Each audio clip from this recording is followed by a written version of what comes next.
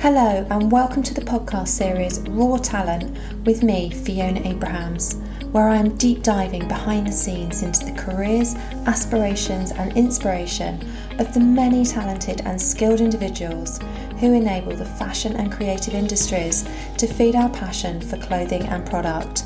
Throughout this podcast series, I will be reaching out to the global community, looking at the industry through their eyes, asking people to share insights about the work they do, how they got started, their most compelling experiences, the trials and tribulations they have faced and overcome, who they have met along the way, the lasting friendships formed, the part culture plays in the work they do, and their thoughts on the future of the industry following this pandemic. In my fourth episode of Raw Talent, I am talking with Clemency Budenhagen, who has enjoyed an illustrious career as a fashion designer, working with iconic luxury brands such as Giorgio Armani, Burberry, Karl Lagerfeld and Rebecca Minkoff. In 2009, she launched her eponymous label, Clemency London, just as the global financial crash exploded. And in 2019, she reawakened the brand with the launch of Clemency London Fine Jewellery. Clemency is a highly dedicated professional with an exceptional eye for creativity and commerciality. She has a terrific work ethic and is also super grounded. Having launched her own label, she also has an intricate understanding of the many different facets and costs involved in running a fashion brand. A few years ago, we collaborated on a startup project, and I played a hand in building an amazing team who gelled so well that everyone has remained in touch and actually gone on to do incredible things.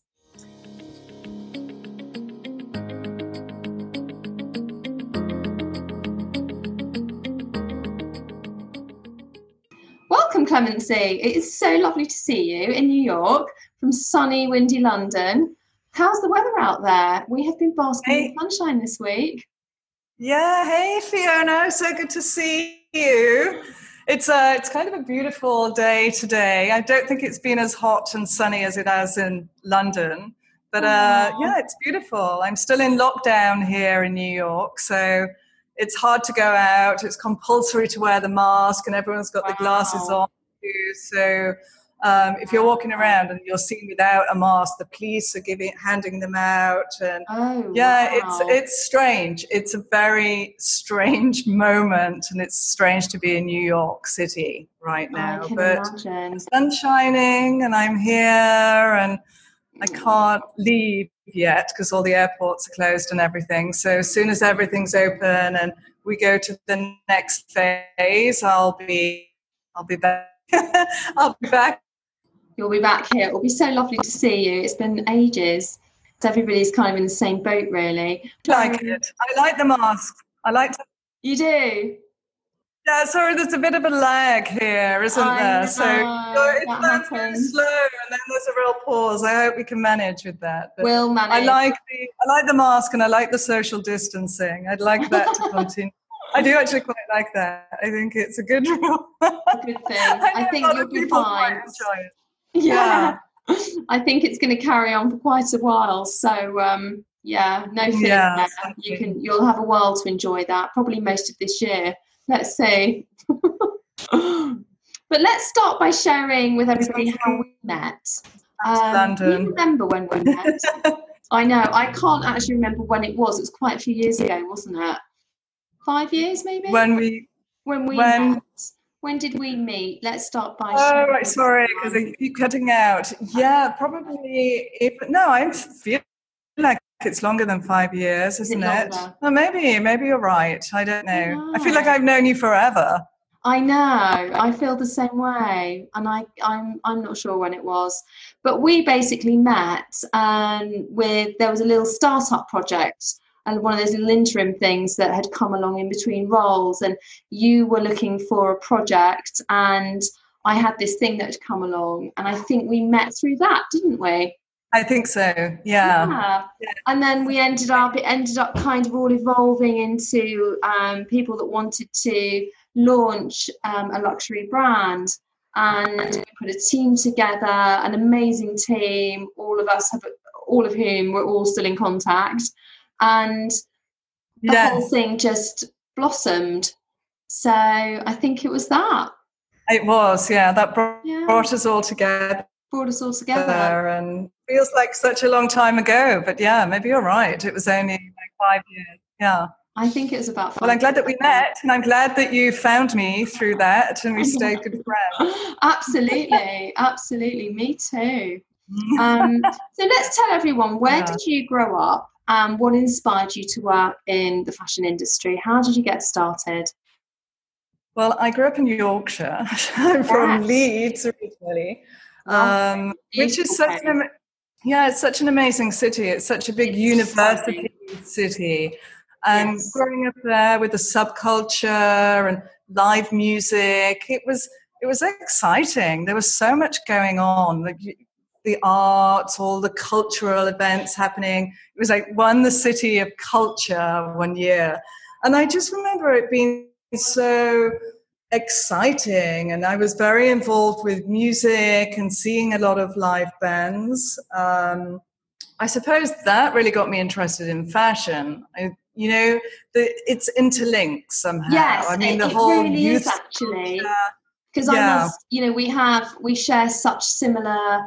There's so many similarities in our stories, because when I was growing up, I grew up in Surrey, and I spent a lot of my youth sort of haunting Kingston and Richmond and hanging out in clubs, and we used to go clubbing from quite a young age. And when I did my OND back in the day at one of the local colleges, so it was in the era of like Michael Jackson and and Five Star and all sorts of aspirational bands. I know it's hilarious. And we were like so besotted with all these people. We would be, before the days of the internet and all the things that we have now, you would be stalking the phone lines to get concert tickets. We saw virtually everybody. And one of the things when we went clubbing is that we always we were so fixated on what we wore and what we looked like, as you are when you're like 17, 18. And once we'd learnt to sew and pattern cut, me and my friend started making clothes to go clubbing in. And we'd look at what the stars were wearing and how amazing they looked. And we'd make our versions. So we did this black bolero jacket with like this big collar, so cool. And it had like a red, and it sounds hideous today, but it had red braiding going around the revere, and properly tailored jacket with a little squiggly thing to do it up in the middle. I've forgotten what those are called, like one of those notchy things, hutline or loop, a loop, and everybody went crazy for these jackets. Seriously, we could have gone into production. It's so difficult to make a jacket too with the lapel. I don't know how. I mean, considering the amount that we mucked about on the course, how we actually were good at even doing anything, I don't know. We must have just had a natural ability somewhere. But we put these jackets together, and people went mad for them. It was hilarious. So that happened. I was telling my sister this recently, and she said to me, do you remember that jacket you made me for my 18th birthday? And I'd made her a red bolero jacket with all embroidery on the back. She said to me, I wore that for years and years and years, all through travelling in Australia and doing all sorts of things. I want to see a photograph of this. We'll have to see if we've got one. And she said everybody wanted the jacket. I was just like, oh my God. I remember doing that, and I remember doing all the embroidery on the back of it, and so it's amazing how music, all influenced by music, all by music, and who the bands were at the time, and who was big and who wasn't big, and it was all about the music.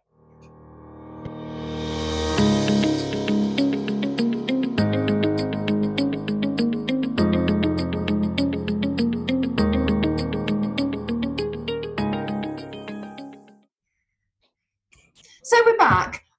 We had a brief interruption there where mysteriously the Fire Brigade in New York appeared outside Clemency's building, stuck a ladder up to the top floor where she is, and are doing a drill. We had no idea that was a thing, and it's just as well that she's fully clothed and sitting talking to me. But what a strange thing. That was a bit of a surprise, wasn't it? It was. I'm surprised it's allowed. I'm surprised without it's even allowed. asking for permission. But I know.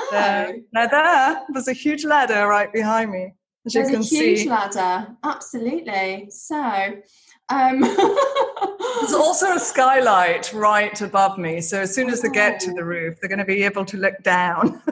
they're going to down inside. So it's a little bit of a invasion. Absolutely. Oh well, this is going to be interesting. Let's see what happens. So there'll probably be somebody waving in a minute through. I can see the little round window. There'll be sort of like a hand waving with a fireman's face smiling through it. Oh gosh.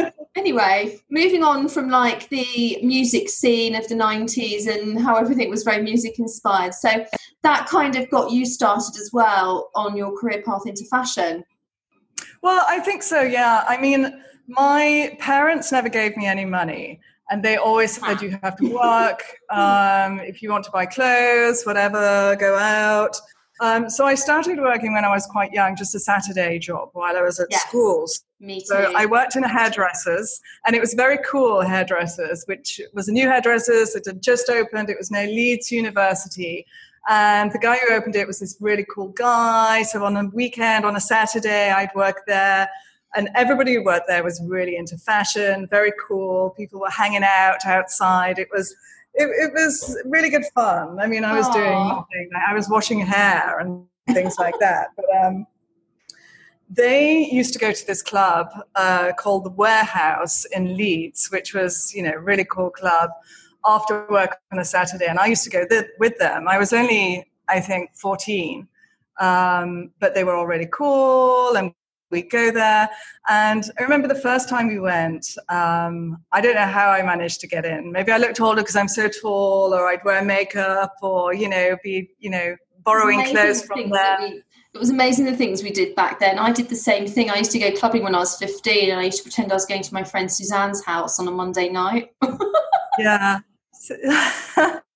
So we went there, and REM were playing. Oh, wow. REM, it was amazing. I mean, I was really into kind of REM and, kind of more, not goth music, but I like The Clash, more like punk and that kind of thing. The Cure a little bit later. Oh. So I was on the soul side of it. We were into the soul Yeah, I did a little bit later. Oh. I think you were more of a new romantic with your blazer. No, that sounds like that little crop blazer sounds more like the new romantic.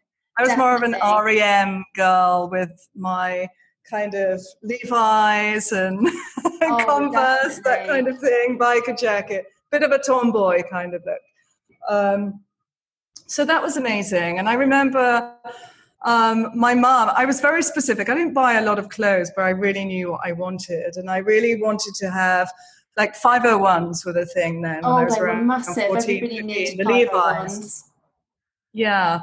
And I don't know if that was from advertising on the television, whatever. I remember there was lots of campaigns. I don't know. Yeah. It did really 501s were the only jean for years, weren't they? That was all. Well, I had to have vintage ones. So my mum would actually drive me from Leeds to Manchester. And there's this, I'm not sure if it's still there, Affleck's Palace. It's probably really cheesy now. It's probably like Camden or something. But then it was very cool. And they had stacks and stacks of vintage Levi's 501s. So my mum was very patient. She would drive me there. And she would wait the entire day for me to try about 500 pairs on. I did exactly get the right one because I had to have the right wash, the right length, the right look. I did exactly. Yeah, not too many tears in them. It had to be just right. Sometimes I'd have to lay on the floor to fasten them if I wanted them kind of smaller. Because it was before the days of stretch, wasn't it? It was, yeah. And it was just really difficult to get this specific one and to drive to another city to try and find these vintage ones. I could have bought new ones, but I had to have the vintage ones. So anyway, we get those. And then the whole kind of procedure, the whole idea was to shrink them to your body. So we'd fill the bathtub.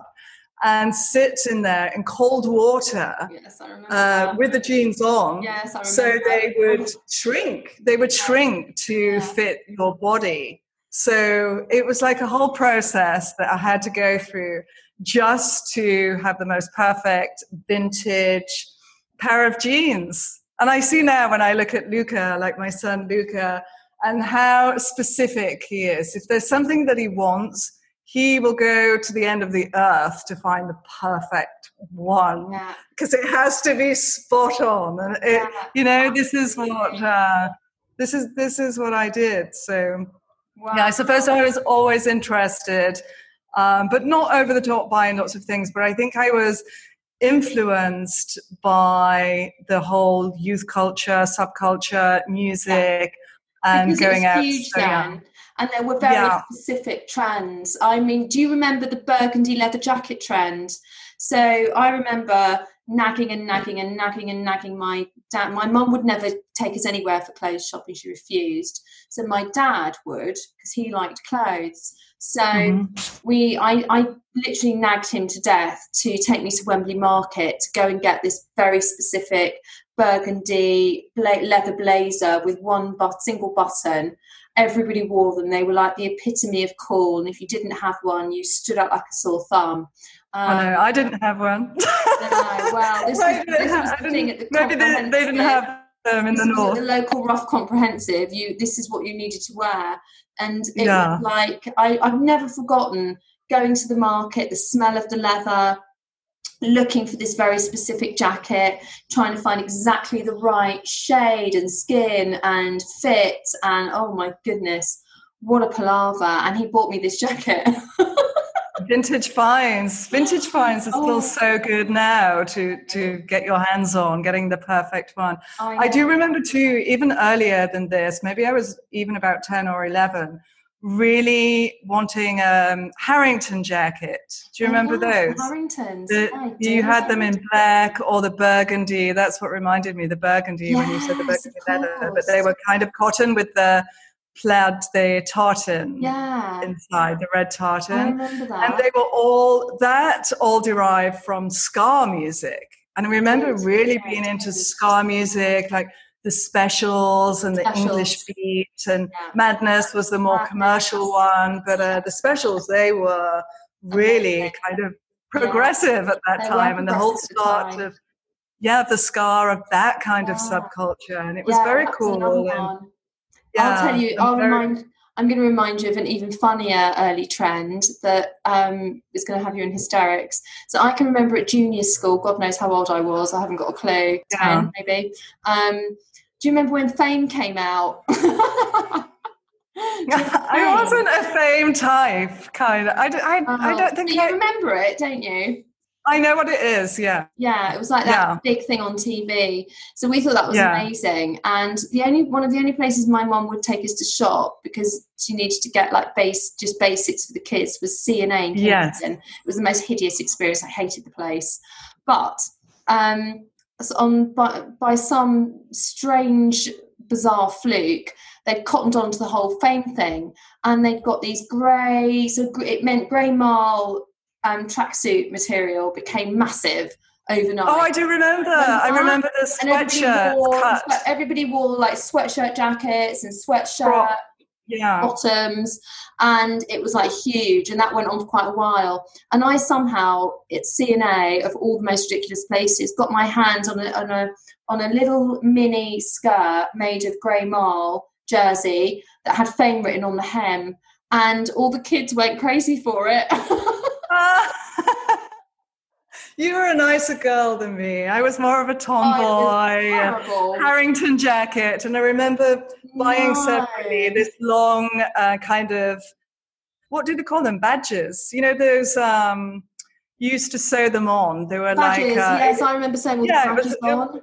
Like a transfer. You could iron them on. Yes, I did all that. And it was this huge one, which I had. Ones. Yeah.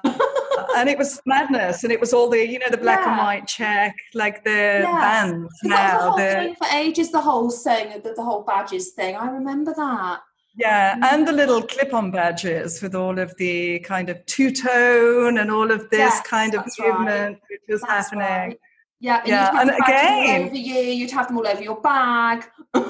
yeah, and again, yeah, I remember the bag. I Bag. had the military bag, those military ones, vintage ones, Yeah, I in didn't have the that. blue I washed had out, and you never. put all the pins. My Yeah. school was very strict with the uniform, but then you could have the bag, and that was crazy. Or you couldn't even have the jacket for Hilarious. school, or it wasn't allowed. But I was very yeah, lucky. I went to the roughest comprehensive school you could possibly find, had a terrible education, and as you know, horrendous bullying. And yeah, so I just sorry. rebelled and wore all sorts of crazy things. We got away with everything there because they were just, I mean, they couldn't teach, let alone manage what people wore. So some of the things that people rocked up in were hysterical. I remember going to school for a whole year wearing these really awful bright electric blue boots that me and my friend thought were fantastic, that we bought in fake shoes, and they were sort of calf length. They scrunched down and they had little heels, and we tottered around the school in those for a whole year. And they were, I came across a photo of us in them some time ago, and I was just like, oh my god, what on earth? I mean, it completely broke all the uniform rules. Obviously, they were ridiculous, and we wore them to school for a year. Oh my gosh. I know, it's so funny. Well, anyway, yeah, I mean, my school was quite, my school was quite strict. My high school was quite strict with uniform, but and it was a nice one. It was navy blue, which I liked. And I kind of really enjoyed the uniform, but we had to go to like an allocated uniform place. Shop. Yes, it's most decent. And we had to have the navy blue skirt.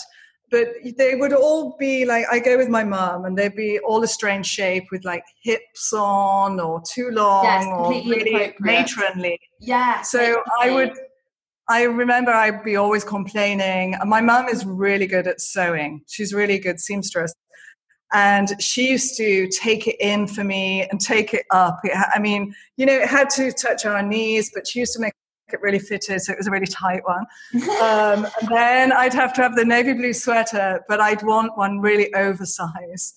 And she'd be like, no, you can't be too sloppy. And like, no, it's not. I'll make it look smart. But I'd have to get like an extra large, and then I'd have this super tight pencil skirt. Yeah. And then as soon as we do inspections in the morning to make sure nobody was wearing any makeup, not that we would, or nail varnish or jewelry or earrings. That's how strict it was. Wow. And as soon as we left assembly, whatever, we would go outside and roll up the skirt. So the skirt was kind of really tight and short and this oversized. So it was kind of cool. And I'd see like the boys' girlfriends, just friends who are girls who come around to the house and they've got these big sweatshirts on and cute little skirts or jeans, and they seem like they have that tomboy cool little edge, and it just reminds me of the same vibe. It hasn't changed, has it? I mean, it wasn't trying to be sexy or anything. It was just trying to be cool. You didn't want to look like you belonged. Yeah. It was all about belonging, wasn't it? Yeah, I don't know. I mean, it was just trying to style, be in fashion. Yeah, absolutely. And you always wanted to be the one that had the best look. I just didn't want to wear those horrible skirts and, really prim or prissy, like weird V-neck sweater in a, 12 gauge when I could have like a nice K-ball if my mom was feeling generous. Yes. That's so funny. I think she understood, but she had her boundaries, had to stretch out those sweaters a little bit and roll up the skirt. Yes, absolutely. Yeah, I think you're absolutely right. Music, subculture, huge influences for sure. And so you went to university. Where did you go? I went to St. Martin's School of Art. Yeah. And I did the 4-year course in fashion design. So lovely. That was really amazing. It was a really good time. Like Alexander McQueen was there, so he was on the MA while I was on the BA. My year there was Stella McCartney, Giles Deacon. Yeah. I don't know, a lot of people in that year. So it was really good fun.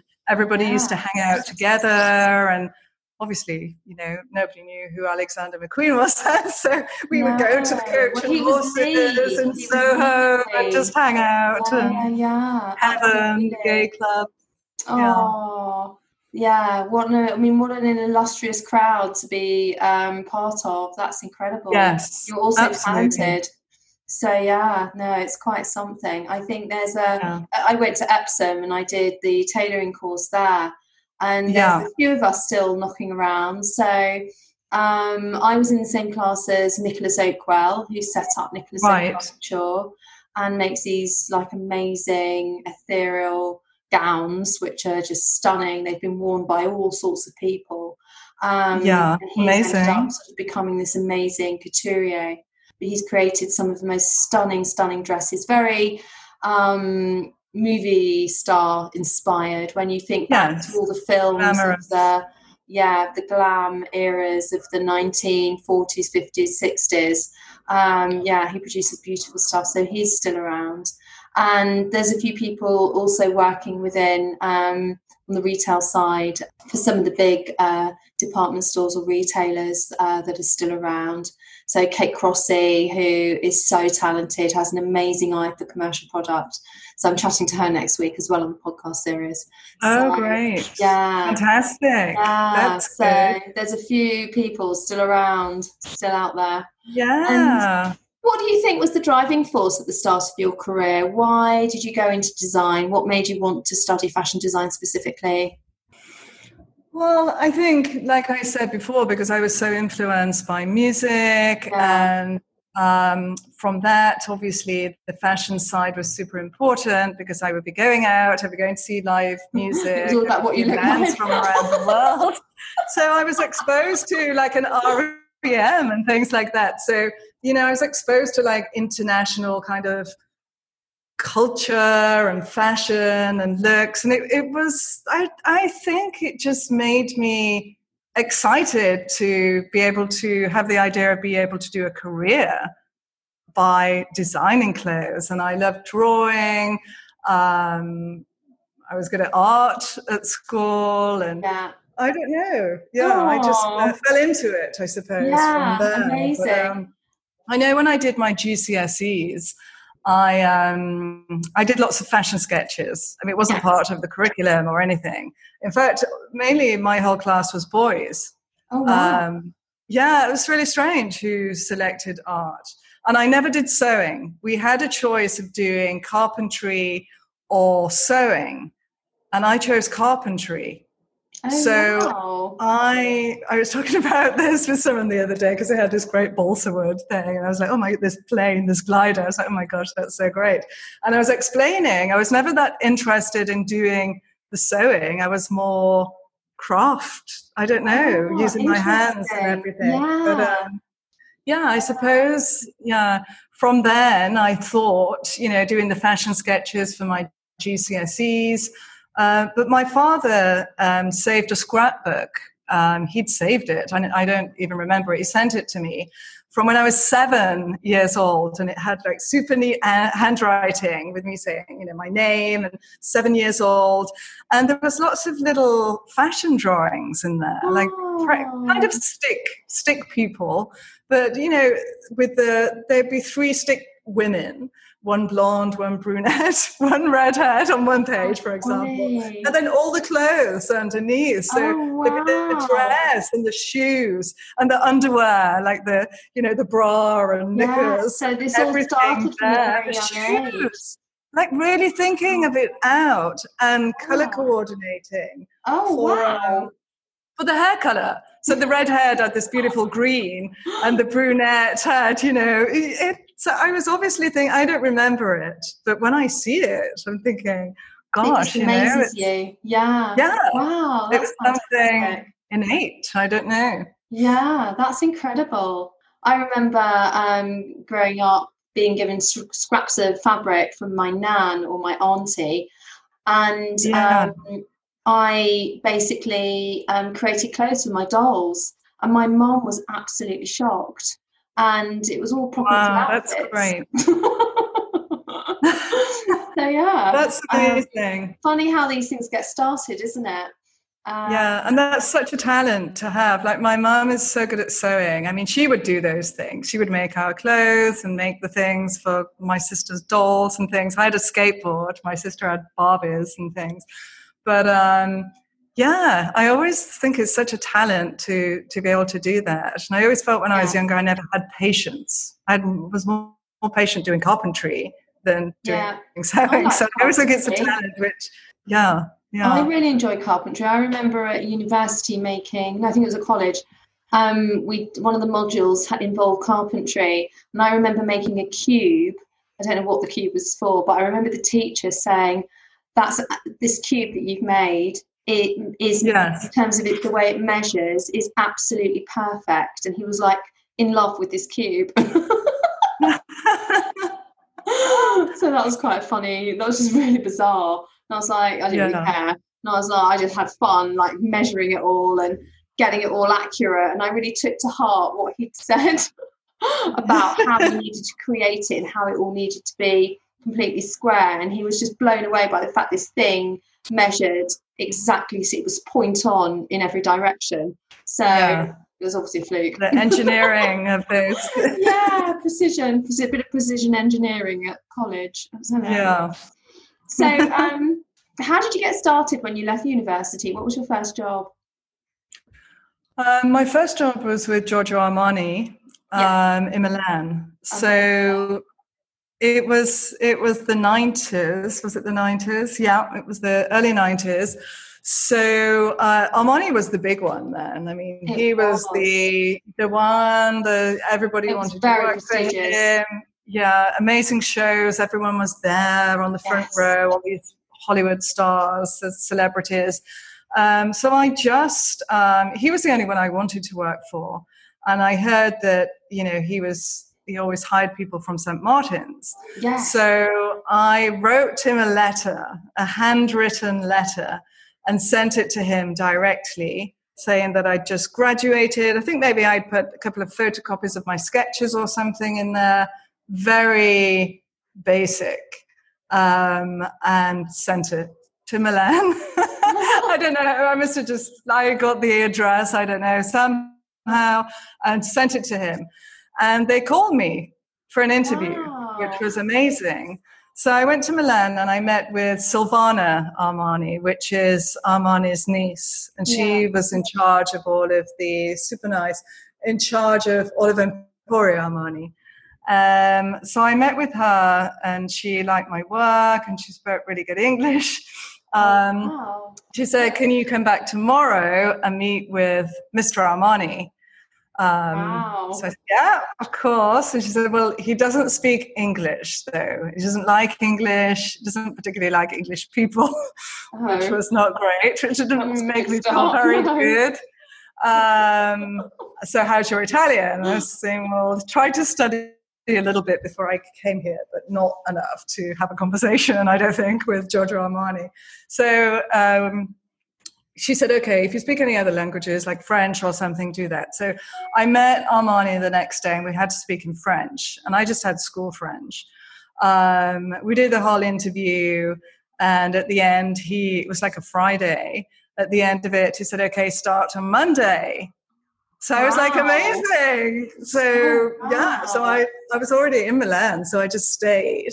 I didn't really have anything. I'd been at university for 4 years, so I didn't have any belongings or anything. I was just there, and I stayed. And I stayed and, found an apartment and worked there for 5 or 6 years. 6 years, I think. With him, directly beside him. And, he was tough at the time because I was in my 20s, early 20s. I thought, gosh, he's really tough. He's a real workaholic. This is intense. But later, when I'd worked for different people, I realized that he was amazing. And so it was such a great experience. He was so passionate and really hands-on and did the work himself, not paying everybody else to do the work. Great grounding for you. It was really great. And he was really kind of sensitive to different fabrics. He had a beautiful aesthetic. So we would choose fabrics together. I would do all the fittings with him. So his fits were incredible. I mean, just the way he would study an outfit on the model's body, would do all the fittings on the catwalk, and I would be there passing the pins to him. That was my job. But that was an honor to pass the pins as my first job there on the, I mean, I'd sketch and design and do other things too. Yes. But I could see everything that was going on. Close up and to be able to observe, what an amazing opportunity to see the master at work like that. Absolutely. And you started to see his eye and his sensibility, and started to see what he was seeing. And even, towards the end of 6 years, you could see what he was going to tweak or change, or his aesthetic, how a sleeve or how something should hang. And it was amazing experience. I can imagine. What a fantastic thing to do. And where did you go from there? What made you decide to leave and move on? Was it time? I stayed there for, I think, 6 years. Yeah. And I was headhunted. Okay. I was headhunted to work for Calvin Klein in New York City. And I met my first husband in Milan. So we both lived and worked in Milan, but he was from New York. Right. So we decided to get married, and we wanted to go back, or he wanted to go back to New York. We wanted to, we'd done Milan. So you wanted to go and live somewhere new. And I was headhunted by Florian de Saint-Pierre in Paris, and they came to Milan, and it was like a Saturday. I had to do it out of office hours, and a couple of rounds of interviews, and she was very professional. And I was offered the job to, I think it was just senior designer or something of Calvin Klein or CK. And then I was planning, we were excited, we were moving back, we just got married. And then I found out I was pregnant with my first son. So I had to call Florian, and she spoke with Calvin. And I said, it was like I feel so privileged. Would have been such an honor to work with Calvin. And, I'm sorry to miss the opportunity, but I'm also moving back to New York, and I'm really excited to be going there and starting a new life. And I'm so happy to be having a baby. And, we're quite young. And he sent me an email, a direct email, and he said, congratulations, once you've moved to New York and you've settled down, get back in touch. So I did. So I got back in touch with him like over a year later. I stayed at home for a year with both of my children just to be there for them. And I contacted him, and he called me in for an interview. I was in New York. And we had an interview for about 2 hours, and we didn't speak about fashion once, which was really interesting. Wow. What did you talk about? Well, he was super smart, and he was really great. He was kind of like my boys say, like banter. Yeah, he was really good. Things. Yeah, so he was a good conversationalist, and he was really kind of quizzing me on art, architecture, politics, and he was firing these questions, and I was firing back. It was such a great synergy and such a great energy. I thought he was super smart and really interesting. And he offered me a job.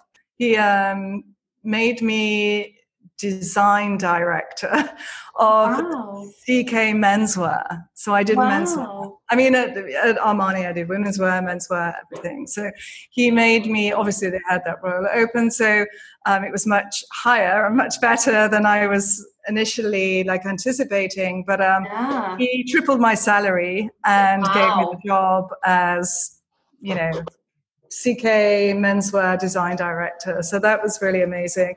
And I got the opportunity to work beside him too. So that was going from Giorgio Armani to Calvin, these really strong men. I've always worked my career with all these strong men. And real icons as well. These strong women, but I work with all these strong men, and I love tailoring, and I love menswear, and I'm always a little bit of a tomboy type. So it all kind of made sense, really. Amazing. That's fantastic. Yeah.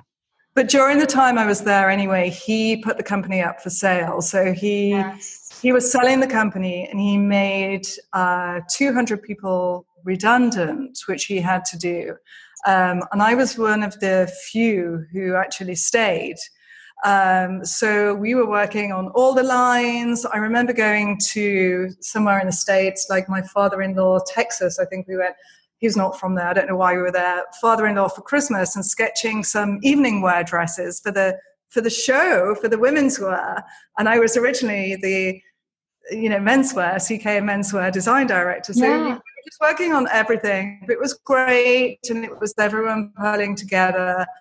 And it was just such a great experience. And it's funny you share that at that time, because here in London, we were recruiting on his behalf. He actually came over at the point where he was selling the business to PVH.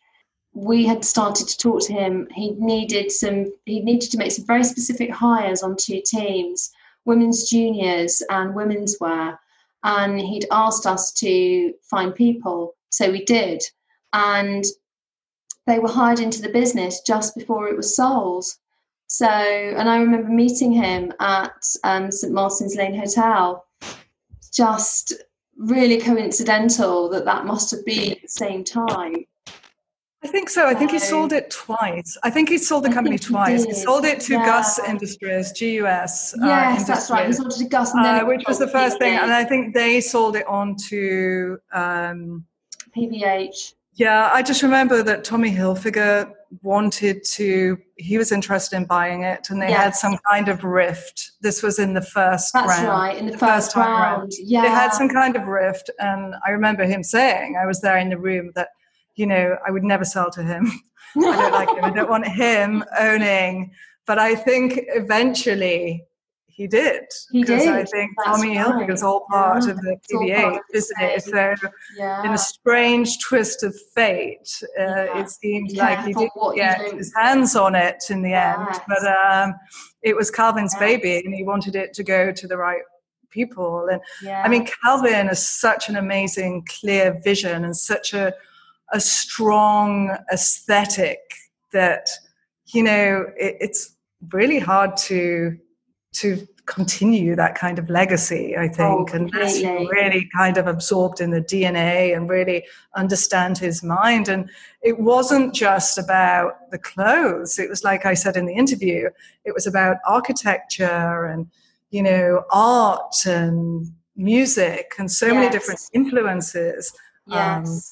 I mean, everything was so interesting there. We would do our seasonal color card, and it was always shades of black, which used to make me laugh when I first went there, because I went from Armani with all of the neutrals. So everything was like shades of beige or gray, 50 shades of gray and beige, to only shades of black. So we would be there, we'd be like, Calvin, what do you think this is kind of a blue black, and this is a kind of and you'd have to really study in the natural daylight to see that hint of some kind of color in there, but it was so refined and so beautiful that it was kind of, I think it's harder to design that way than it is to have the freedom to add things on and improvise. He was a purist. He was such a purist, wasn't he? Such a purist, such a minimalist, and just to work with that restraint was harder to design than any other company. Yeah, and it was amazing. It was it was perfect. Incredible. What do you think? Looking at your career experience, have been the major learnings over the years? Well, I think if I could go back, I would have probably... Never go back. I mean, just if I was as a learning curve, I would probably have stuck it out a little bit longer in all of the places. Interesting. I stayed in all the places a long time, but when I left Armani, he was upset. He was very upset. That's another story. You were his protege. I think I might have told you this story before. I'm not going to say this, but he was upset I was leaving, and maybe I could have stayed there another 5 years and learned more. But, I also had a good opportunity with Calvin. And, I think maybe sometimes I thought, oh gosh, I'm working 24 hours a day and they're changing this, they're changing that. And, you get frustrated. And I think now I've learned to kind of, I can't remember the idiom, like bend with the willow or whatever, go with the flow. Go with the flow. And take on board everyone's opinions and adapt that and be flexible. I think when you're younger, you're also like giving your heart and soul to everything. Definitely. And you're like, gosh, I'm presenting this is it. Somebody wants to change it. Someone, it's like making a beautiful meal all day and giving it to someone and they put loads of salt and pepper on top of it. You know what I mean? It's like someone adding or taking away. Yeah. And I think when you're younger, you take that to heart. But I think my word of advice would be, everybody's opinion matters. Everybody's there doing their jobs, and just to have the flexibility and to be versatile, because I think, not take things to heart, be versatile. Yeah, you've got to be resilient, I think. I think it's very important. It's very interesting that you say that, because actually I've had that. I've heard that from lots of people in the industry who have, whether they've been in the industry for a long time or whether they haven't, but they've moved around a lot. I've had candidates say to me over the years, I actually realised that I've moved around too much, or I should have stayed longer at this job, or I should have stayed longer at that job. And I thought the grass was greener because someone approached me about this, or a friend went there and said, you should come here. And actually they would say in hindsight, I shouldn't have done. I should have just stayed where I was because I was doing well and I just should have carried on. So I think it's youthful enthusiasm that we all have early on in our careers, where we want to try everything, but we don't actually realise that we are where we need to be already. Yes. And just patience and learning. Everybody, youth is impatient. It's like that people want to learn everything immediately, and actually there is a lot to be said for bedding down in a role and really building the experience. So it's an interesting one. And I did. I mean, I must say I spent a lot of years. Yes, my goodness. Also I was and I was being headhunted for other roles, and that's why I moved on. But even leaving Burberry, I remember when I was leaving, it was for a good opportunity, another creative director role. I remember, them trying to convince me to stay and saying, we've got big plans, things are changing, we've got big ideas. But I just felt like I was ready to move on to the next thing, when really that, for example, I should have maybe, stayed with it. But I mean, I don't regret anything, but if I have to give some advice, I would say be more patient than I was, and be more versatile and flexible and go with the flow, and, be passionate, give everything you've got for everything you're doing, give everything away, just with all your passion. And if someone comes and changes it, just think, okay, well, they're changing it because their experience is coming in, and they've got a sales history to, it all makes sense in the big picture. Absolutely. And I think when you get a bit older and you kind of work more closely with these other components, these other people, you start to appreciate it and understand it and want to be working with them, because they're like such a valuable asset to make, to generate sales at the end of the day. It's not just you doing something creative and amazing. It has to sell. It has to be timeless or substantial in some way. Absolutely. It must have longevity, particularly in today's market. What do you think it is that makes you great at what you do? How would you describe sort of your main skill set? I would say probably staying current. I mean, I find references everywhere, and I'm also kind of so into art, like Calvin, so into art and architecture and music still, and the theatre. I go to the theatre all the time, film, dance, going to the ballet. There's a lot of creative inspiration. Yeah, I mean, I just feel like I'm constantly absorbing things. And I think I'm only as good as I am because I'm absorbing so much information wherever I am. If I'm in nature, if I, like yesterday, I walked to the water, to the, Battery Park, and the sun was hitting the water and the waves were creating, and it was beautiful. And I took a little video, and it was like such a beautiful texture.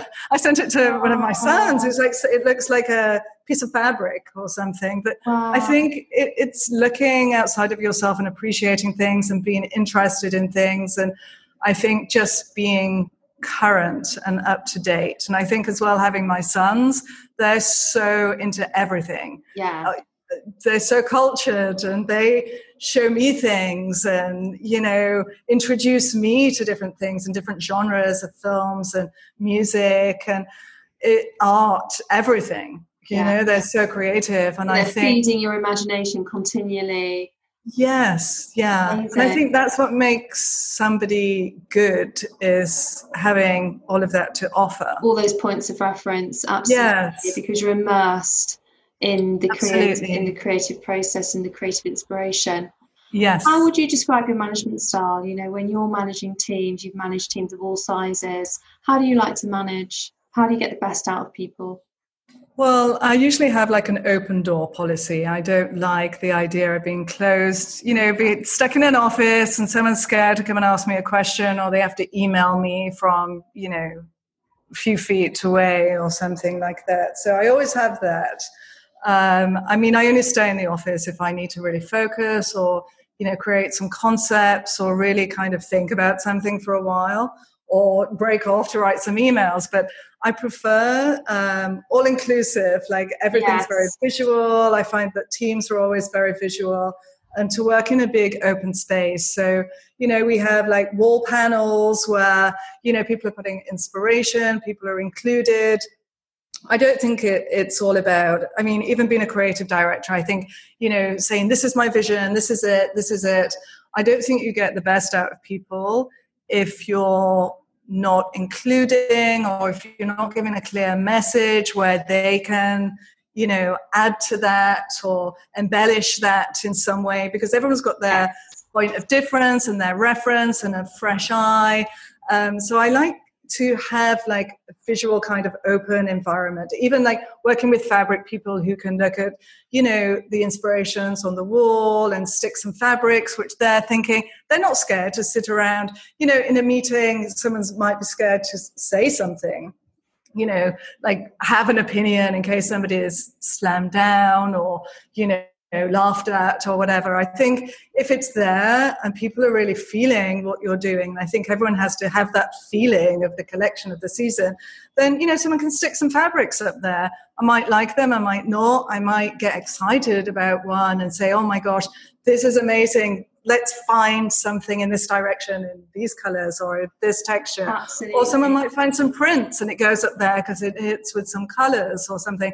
I don't agree with micromanaging. And I think that I've worked with a couple of people who do micromanage, and I don't think you get anything done, not just creatively, but at all. I think people need to have some kind of freedom. Yes. Yeah. People need to have freedom. Yeah. Whether they're in accounts or it doesn't matter. Production any or role, wherever. Role. Yeah. I think everybody needs to be involved, needs to be inspired. Yeah, and needs to be excited, really. And someone coming asking what you're doing every 2 minutes is a nightmare. I don't think is a good manager, because they're not inspired and looking for things. And it's often trust and adding to it. It's trust and panic, I think, that lead to people with micromanaging. And it has the most detrimental effect. So, it's very important that people recognise that and put their own insecurities to one side and do learn to trust others and let them take responsibility for what they're doing. And, looking at it in the opposite direction, how do you manage up? How do you manage the expectations of the people above you? I think it's, deadlines, obviously.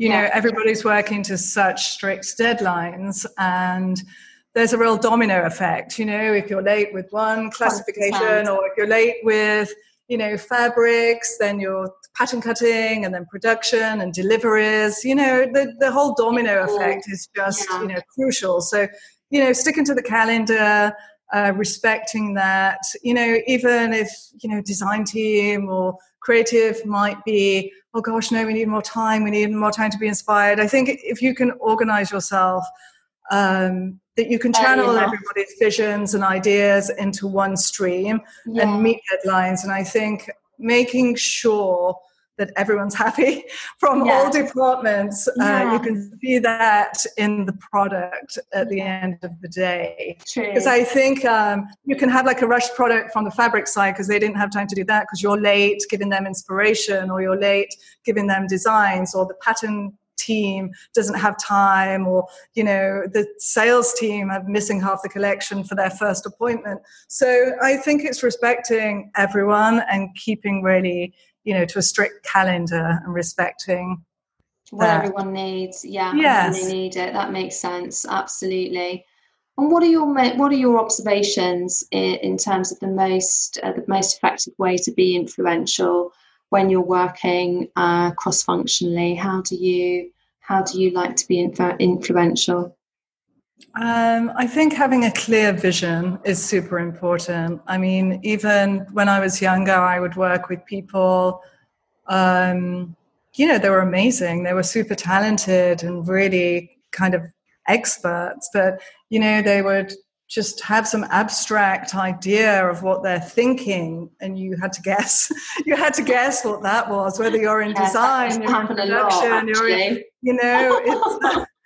it's I think to have a clear vision, make sure everybody's on the same page, nurture people too. I think, I think that not everybody is in there, but they're not super confident because, maybe they're coming from a different industry, or maybe they're a bit younger, or maybe they're a bit older. I don't know. But I think people need to be nurtured to feel confident, to be able to speak out, to be able to, give an opinion. Yes. I think is super important. And everyone's opinion, I think, is, essential to making a collection work. Definitely. No, I agree. What was your best experience? If you look at all the different people that you've worked with through your career, you're going to say Carl. Yeah. Well, Carl. I knew you were going to say Carl. I love Carl. I know. They were all good. They were all good. A lot of the earlier ones were really good. Even at the time, if I didn't think they were, just because I wasn't mature enough to recognize because you were just in a different place. A different time in my life, or I had young children and trying to travel and juggle things around and be on a plane somewhere every 2 minutes. So it's so hard to say. Yeah, you're right. Probably Karl Lagerfeld, but Burberry was amazing. Burberry was really great. I was there for a lot of years. Christopher was really great. Christopher Bailey, also from Yorkshire.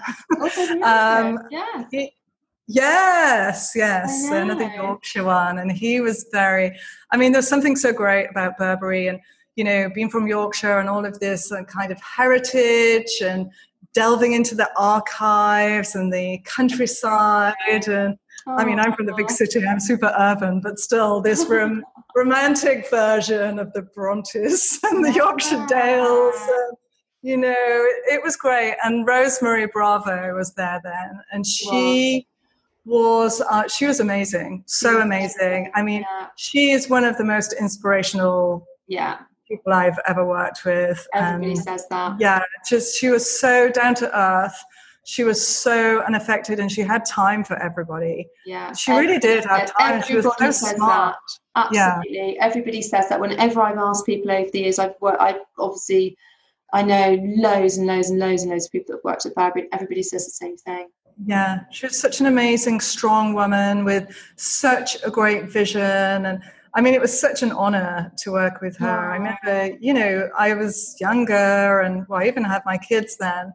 And I remember just like one morning, like running to the showroom, and she just had her nails done. She was really, very American and outgoing. And she was like, will you get the door for me? I don't want to damage my nails. But she was in no way like a diva or anything. She was, you know, she probably got the nails done, you know, once every 2 weeks or whatever, but she had a big meeting, she's coming in. I remember just thinking, oh my gosh, it's such an honor to open the door for her. I remember thinking that's really stupid, but it's not, because she's such an amazing woman and she's not a diva, and she's so, but you know, I'm even happy she asked me to open the door, which sounds a bit dramatic, but I loved her. I still do. I think she's amazing. I think she's so well respected. Everybody says the same thing. Yeah. What was your worst experience? I think that's hard. I don't like to say names or places. No names. No names. How about a country or a city? I think New York more recently has been tough. You know, the industry is very different here. It's very commercial. There is in a lot of kind of companies a lack of sensibility. So people are basically knocking out 12 collections a year. And a company can have multiple they won't be anymore, but they were. Yeah. Yeah, exactly. So they've got multiple classifications, which they're doing launching on a monthly basis. So, you know, ready-to-wear bags, shoes, luggage, watches, jewelry, you name it. You can think of every product. Yeah, and it becomes like a little bit of a machine, and there's no thought process behind it. Nobody aspires to really create anything new. There's no integrity. It's lost soul. There's no soul because there's nothing special about it. Because if we flip back to the days of Armani and all the great iconic designers, it was all about a very specific vision. They saw something and they took the essence of the shades of black or the 50 shades of beige or the 50 shades of grey. And that formed the essence and the inspiration behind the collections. It was all about a very specific look, whether it be tailored in a certain way or very minimalistic.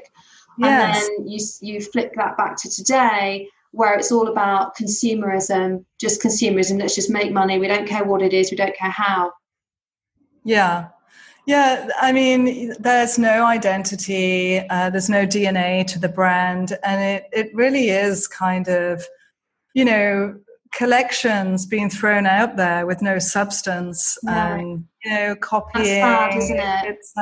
So it's hard to say. Yeah. And I'm not saying it's all companies, definitely not. No, but there's certainly a portion. The opposite, the opposite experience with Calvin Klein, obviously. But let me say a city instead of a particular place. Yeah, and I think, you know, it's a good example, and it's good for people to hear that as well, because it's, you know, one of the things I've observed over the last 3 to 5 years is a huge rise, particularly in London, of small little brands where people have had a vision. So switching back to our iconic designers of the past, people have had a vision. They've decided they want to create a sustainable collection, whether it be a day wear, whether it be sports, whether it be lingerie. Everybody's put their own little twist on whatever it is they're creating. And because it's so easy to launch a brand online, people have found ways to get things produced, even if they don't come from within the industry.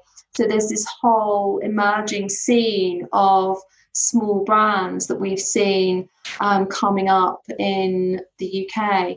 So it's interesting, because then all of a sudden you've got diversity, and we haven't got a high street that's swamped with the same old names, which everybody's super bored of. All of a sudden there's interest, but the interest, instead of being on the high street, is online. So there's definitely a shift going on. That's for sure. And and the whole direct consumer, the whole direct to consumer gives that it's the power the whole direct this. Because they're not beholden to wholesale, where they're told by buyers, oh well, we only want X, Y, Z, and it needs to look like this. They can get the direct feedback from the consumer, and they can evolve their collections accordingly. Once they start to see what sells, they can get the analytics online, and it's all within their control. It makes a massive difference. Yeah. I think a lot of people, are really, I mean, I think that's the way of the future too, the direct to consumer, just because, the department stores, wholesale, they've got their own margins, and people are really, missing out. And the designers, they're either working on sale or return, and, they don't have the cash flow to do that. No. And then we see all of this stock at the end of the season. I think we're going to see it all collapse. Yeah, well, it is collapsing. It is collapsing, and it has been. I mean, Neiman Marcus, Barney's, it's Bergdorf Goodman, hopefully. Yeah, it was never sustainable, and everything's got to operate in a different way. It's all got to be a lot more streamlined for sure. And sort of thinking about people we've been talking about, for you, who would have been your most inspiring manager? Somebody that directly managed you, who would that have been? Probably Michelle Smith. Okay. She was the senior vice president of women's wear at Burberry. Yeah. And she is such an amazing woman. I mean, she was older. I mean, not older then. I think I can't even say how old she is now. She could even be in her 70s. She might, if she listens to this, might hate me for that. Late 60s, let's say. But she's always on a plane still, and she's got more energy than anyone. She was at Burberry for years. She's really good friends with Rosemary. Yes. And she was such a powerful woman, but such a good person. And she really kind of... she was my mentor. She still is. I still ask her questions now. Oh, that's so nice. Yeah, and she's like a mother figure too. So she was my direct report, and she's helped me a lot in my career. She's like family. My children are so close to her. They love her so much. But she's this tiny little, blonde, with these huge platforms, because she's so small, but she was always like dressed in Burberry Prorsum, super cool. I think now she's working at Versace. She's like, Donatella loves her, and everybody wants her now still, And what did you learn really from her? Cool, oh. Yeah, and what did you learn? What was it that was so great? What inspired you, apart from the fact that she looks amazing? What did she teach you? I think her way of working and of teams, and the way she would do meetings, the way she would really listen to everybody. I mean, trying to deal in fashion with different personalities and egos and non-ego. She was really smart and gave really good advice, and really was a good mentor, and helped to kind of guide you in the right direction. You sound very grounded. She was incredibly grounded, but she comes across as this fantastic, crazy, loud, beautiful, hyper American woman from San Francisco with this amazing look. But she is very smart and very, very fair.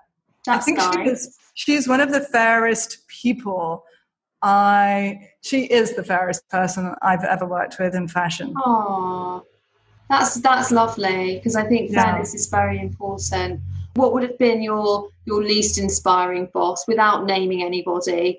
Tell me the things about the person that didn't work well. Maybe more the scenario, really. And exactly. I think there's been a couple, and I think they've been like offered a job, maybe an interim kind of position with a big title, maybe CEO or president or something like that.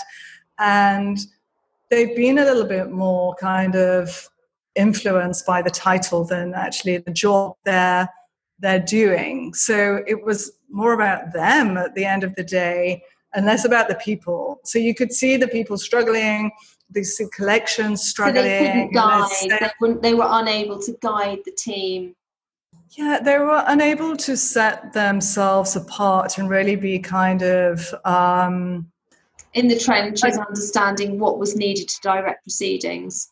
Yes, yeah, and they were the micromanagers too. So there was kind of a lack Yeah, so there was kind of a lack of trust in a certain way. Well, definitely there was a lack of trust throughout everybody on every level, because they were just having to check with them and do, 100 meetings a day and just make sure everyone's doing what they said. But it came through in the product that you could see there was a lack of sensibility, there was no passion there. And I don't think it's a good way of working, and I've seen it go wrong. But I'm not going to say any names. I know, absolutely. It's why hiring, there is an art to hiring the right people and being able to test that out and know that you're getting people into your organisation that are not micromanagers. And for those people that are micromanagers, it's a case of not running up the career ladder too quickly. I would always say, stick at what you're good at. Don't be tempted to be chasing money or chasing titles, because you will fall over at some point. And even if you don't realise it, everybody sees everything. You may know that you have your insecurities, and you may think that no one else knows about them, but actually everybody knows about them. And that's the thing with all these things. I think I've been in the industry for long enough, as you have, to see that. And you hear the same stories when these individuals do sort of crop up. You hear the same stories from everybody that's worked with them. So it's very interesting. So I think ego is a big thing too. I mean, it is. I think if you have such a big ego, there's no room to do the job properly. I do think that should be a part of it. Yeah. I mean, everything you do is a part of you, so it's doesn't make sense to have that personality, I don't think. It's counterproductive and counterintuitive. It doesn't actually work. You're better off to hone your skills in what you're good at and be really good at something and respected for it, than sort of jumping or elevating yourself into a role that you can't actually do, because ultimately you'll disappear, as so many people have from this industry who have done that. So it's definitely better to just keep your feet on the ground and be truthful with yourself. Yes, true. Yes, I think so. And if you can share one or two insights into things that would inspire other people in their careers, what would your advice be? To inspire them? Yeah.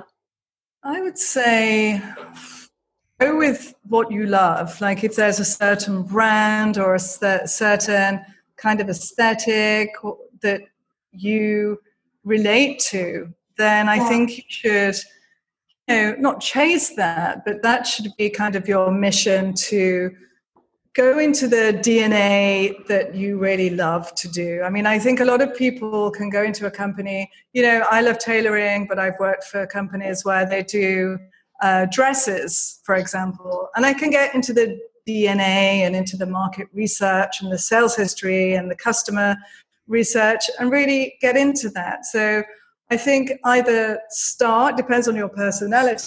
If you're versatile and you can get into the whole DNA and really absorb yourself into that, or really go for something that matches your aesthetic and give what you have to give to that company, I think is a good way forward. Very good advice. What do you think the industry is going to look like on the other side of this virus? Where do you think we're going to be?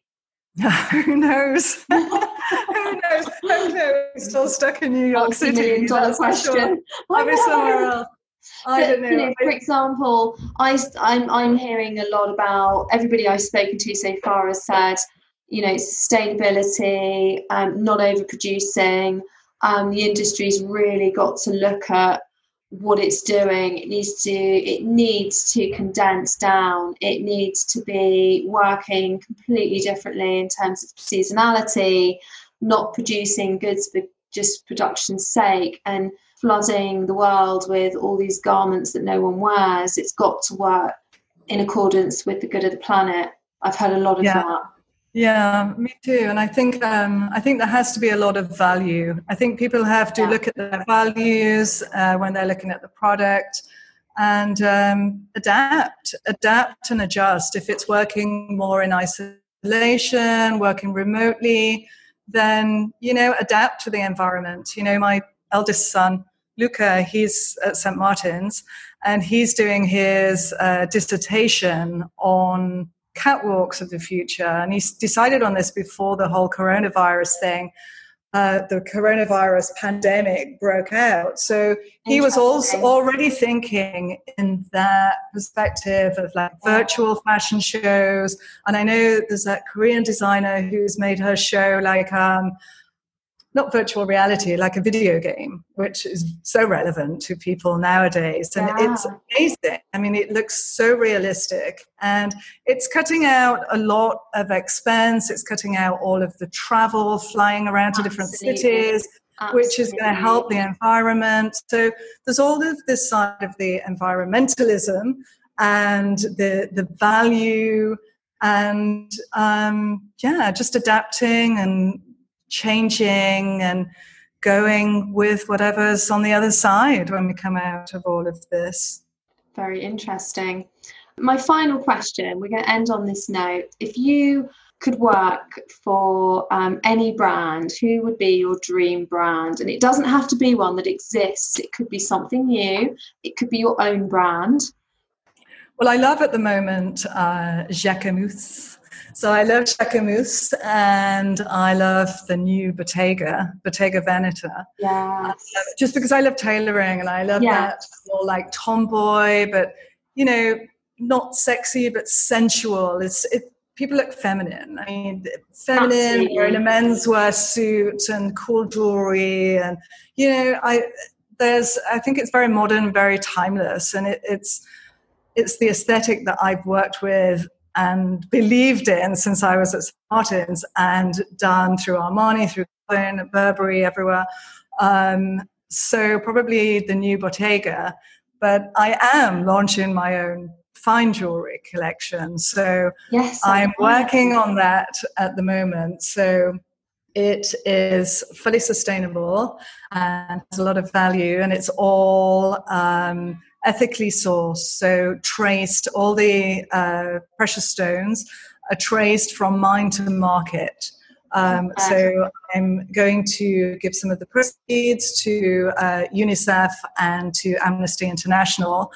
And I'm working with a gemologist here in the States who invented the first protocol for fair trade mining for jewelry. Wow. So I'm going to be working, so it's really interesting. It's really complicated to get all the pieces in place to make it fully sustainable and fully ethically as I want it to be. That's Exciting. What I'm working on there. Yeah. But again, you know, adapting to, you know, probably direct to consumer, and each piece is going to have value. I'm not going to mass produce. It's going to be high jewelry, so there's going to be custom pieces, limited editions, and also high jewelry. So, you know, taking into consideration all the value aspect, like we were talking, adapting to the market. This is something I was working on prior to the pandemic. Hopefully now it will be relevant. Who knows? I mean, who knows what people are going to spend money on after all of this, and if fashion or jewelry or family heirlooms are going to be important. I definitely think that charity and giving back and helping others is going to be more important, and that is something I want to really focus on, instead of you know, keeping profits for myself, like give it away. Because I mean, after all of this, I mean, you see so many people suffering, so many people who just need help in the world, and you know, a lot of us are fortunate. Yeah, so that's amazing. I think what you've just said there is so valid. And jumping back into your dream brand, if you were working for a clothing brand, or if you were just doing your fine jewelry, who would be the three people? It could be absolutely anybody in the world. It could be famous people. It could be anyone at all. Who would be the three people you'd want to have in your team? In my team? Yeah, your team. You could choose anyone. Well, I think like an amazing ambassador would be amazing in my team, like a Michelle Obama or something like that as an ambassador. Yes. I want to connect more with human rights. So my dream team would be somebody who is very involved on that side of things, somebody who is connected with that. I'm happy with my gemologist. He is my dream team also, because he's the one who started the first protocol for, the fair trade mining. That sounds amazing. Yeah. So I would say a couple of the gemologist ambassadors who could help me, and my gemologist who I already work with. So amazing. Yeah. Do you have an ambassador in mind apart from Michelle Obama? Is there one other person that you could name? Think of the person. Well, there's a lot of people now doing a lot of things. Amnesty International and with UNICEF, and maybe somebody connected with music or with the arts or acting, film. I think an ambassador who's an expert in their field but wants to give back and can be influential and recognized, I think is the wave of the future, really. Instead of, just an Instagram influencer, which sells a lot of clothes, sells a lot of jewelry, sells a lot of... Somebody that's got like mileage an ambassador with a bit more substance. Yeah, like a true talent, somebody really compassionate, somebody who's not doing it for the fame, but someone who's doing it because they believe that they can help and want to help other people, make the world instead of getting more followers, that kind of thing. That kind of ambassador would be a great value. Yeah, and I think somebody that I would like to work with, and so people are doing it on all different levels, and that is just incredible. Yeah, and I think it's a really valid point. I think that's the way things are going to go, that you want people that have got the track record and have been there and have already been doing it, so that the influence of the legacy that they've been creating then has new outlets through which it can travel to help make the world a better place. Yes, well said. Yeah, absolutely. That just takes me. The direction that I would love to take it. Well, thank you so much for sharing all your amazing experiences and insights. It's been really, really interesting to hear. And as we were just talking about, I think you're absolutely right that it's all about all of us interconnecting in an authentic way. And anyone promoting product, if they have a track record in doing things that are making people's lives better, they are the ambassadors of the future. Absolutely. And the greater their reach through all of us, the better society is going to become. Absolutely, yes. And the more opportunity for everybody at every level, and that's really what we want to see. So, yeah, thank you so much for... It's a pleasure. Thank you for having me. Attention. My pleasure. It's been lovely. Clemency takes us on a journey from St Martin's School of Art to Giorgio Armani in Italy, describing the mentorship she received during her 6 years working with one of the masters of fashion.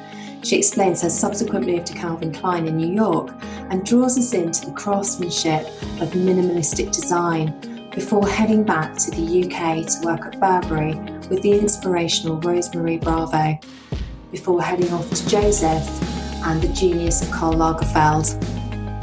If you enjoyed this episode, join me next time when I'll be speaking with Kate Crossy, Head of Accessories and Footwear at Debenhams.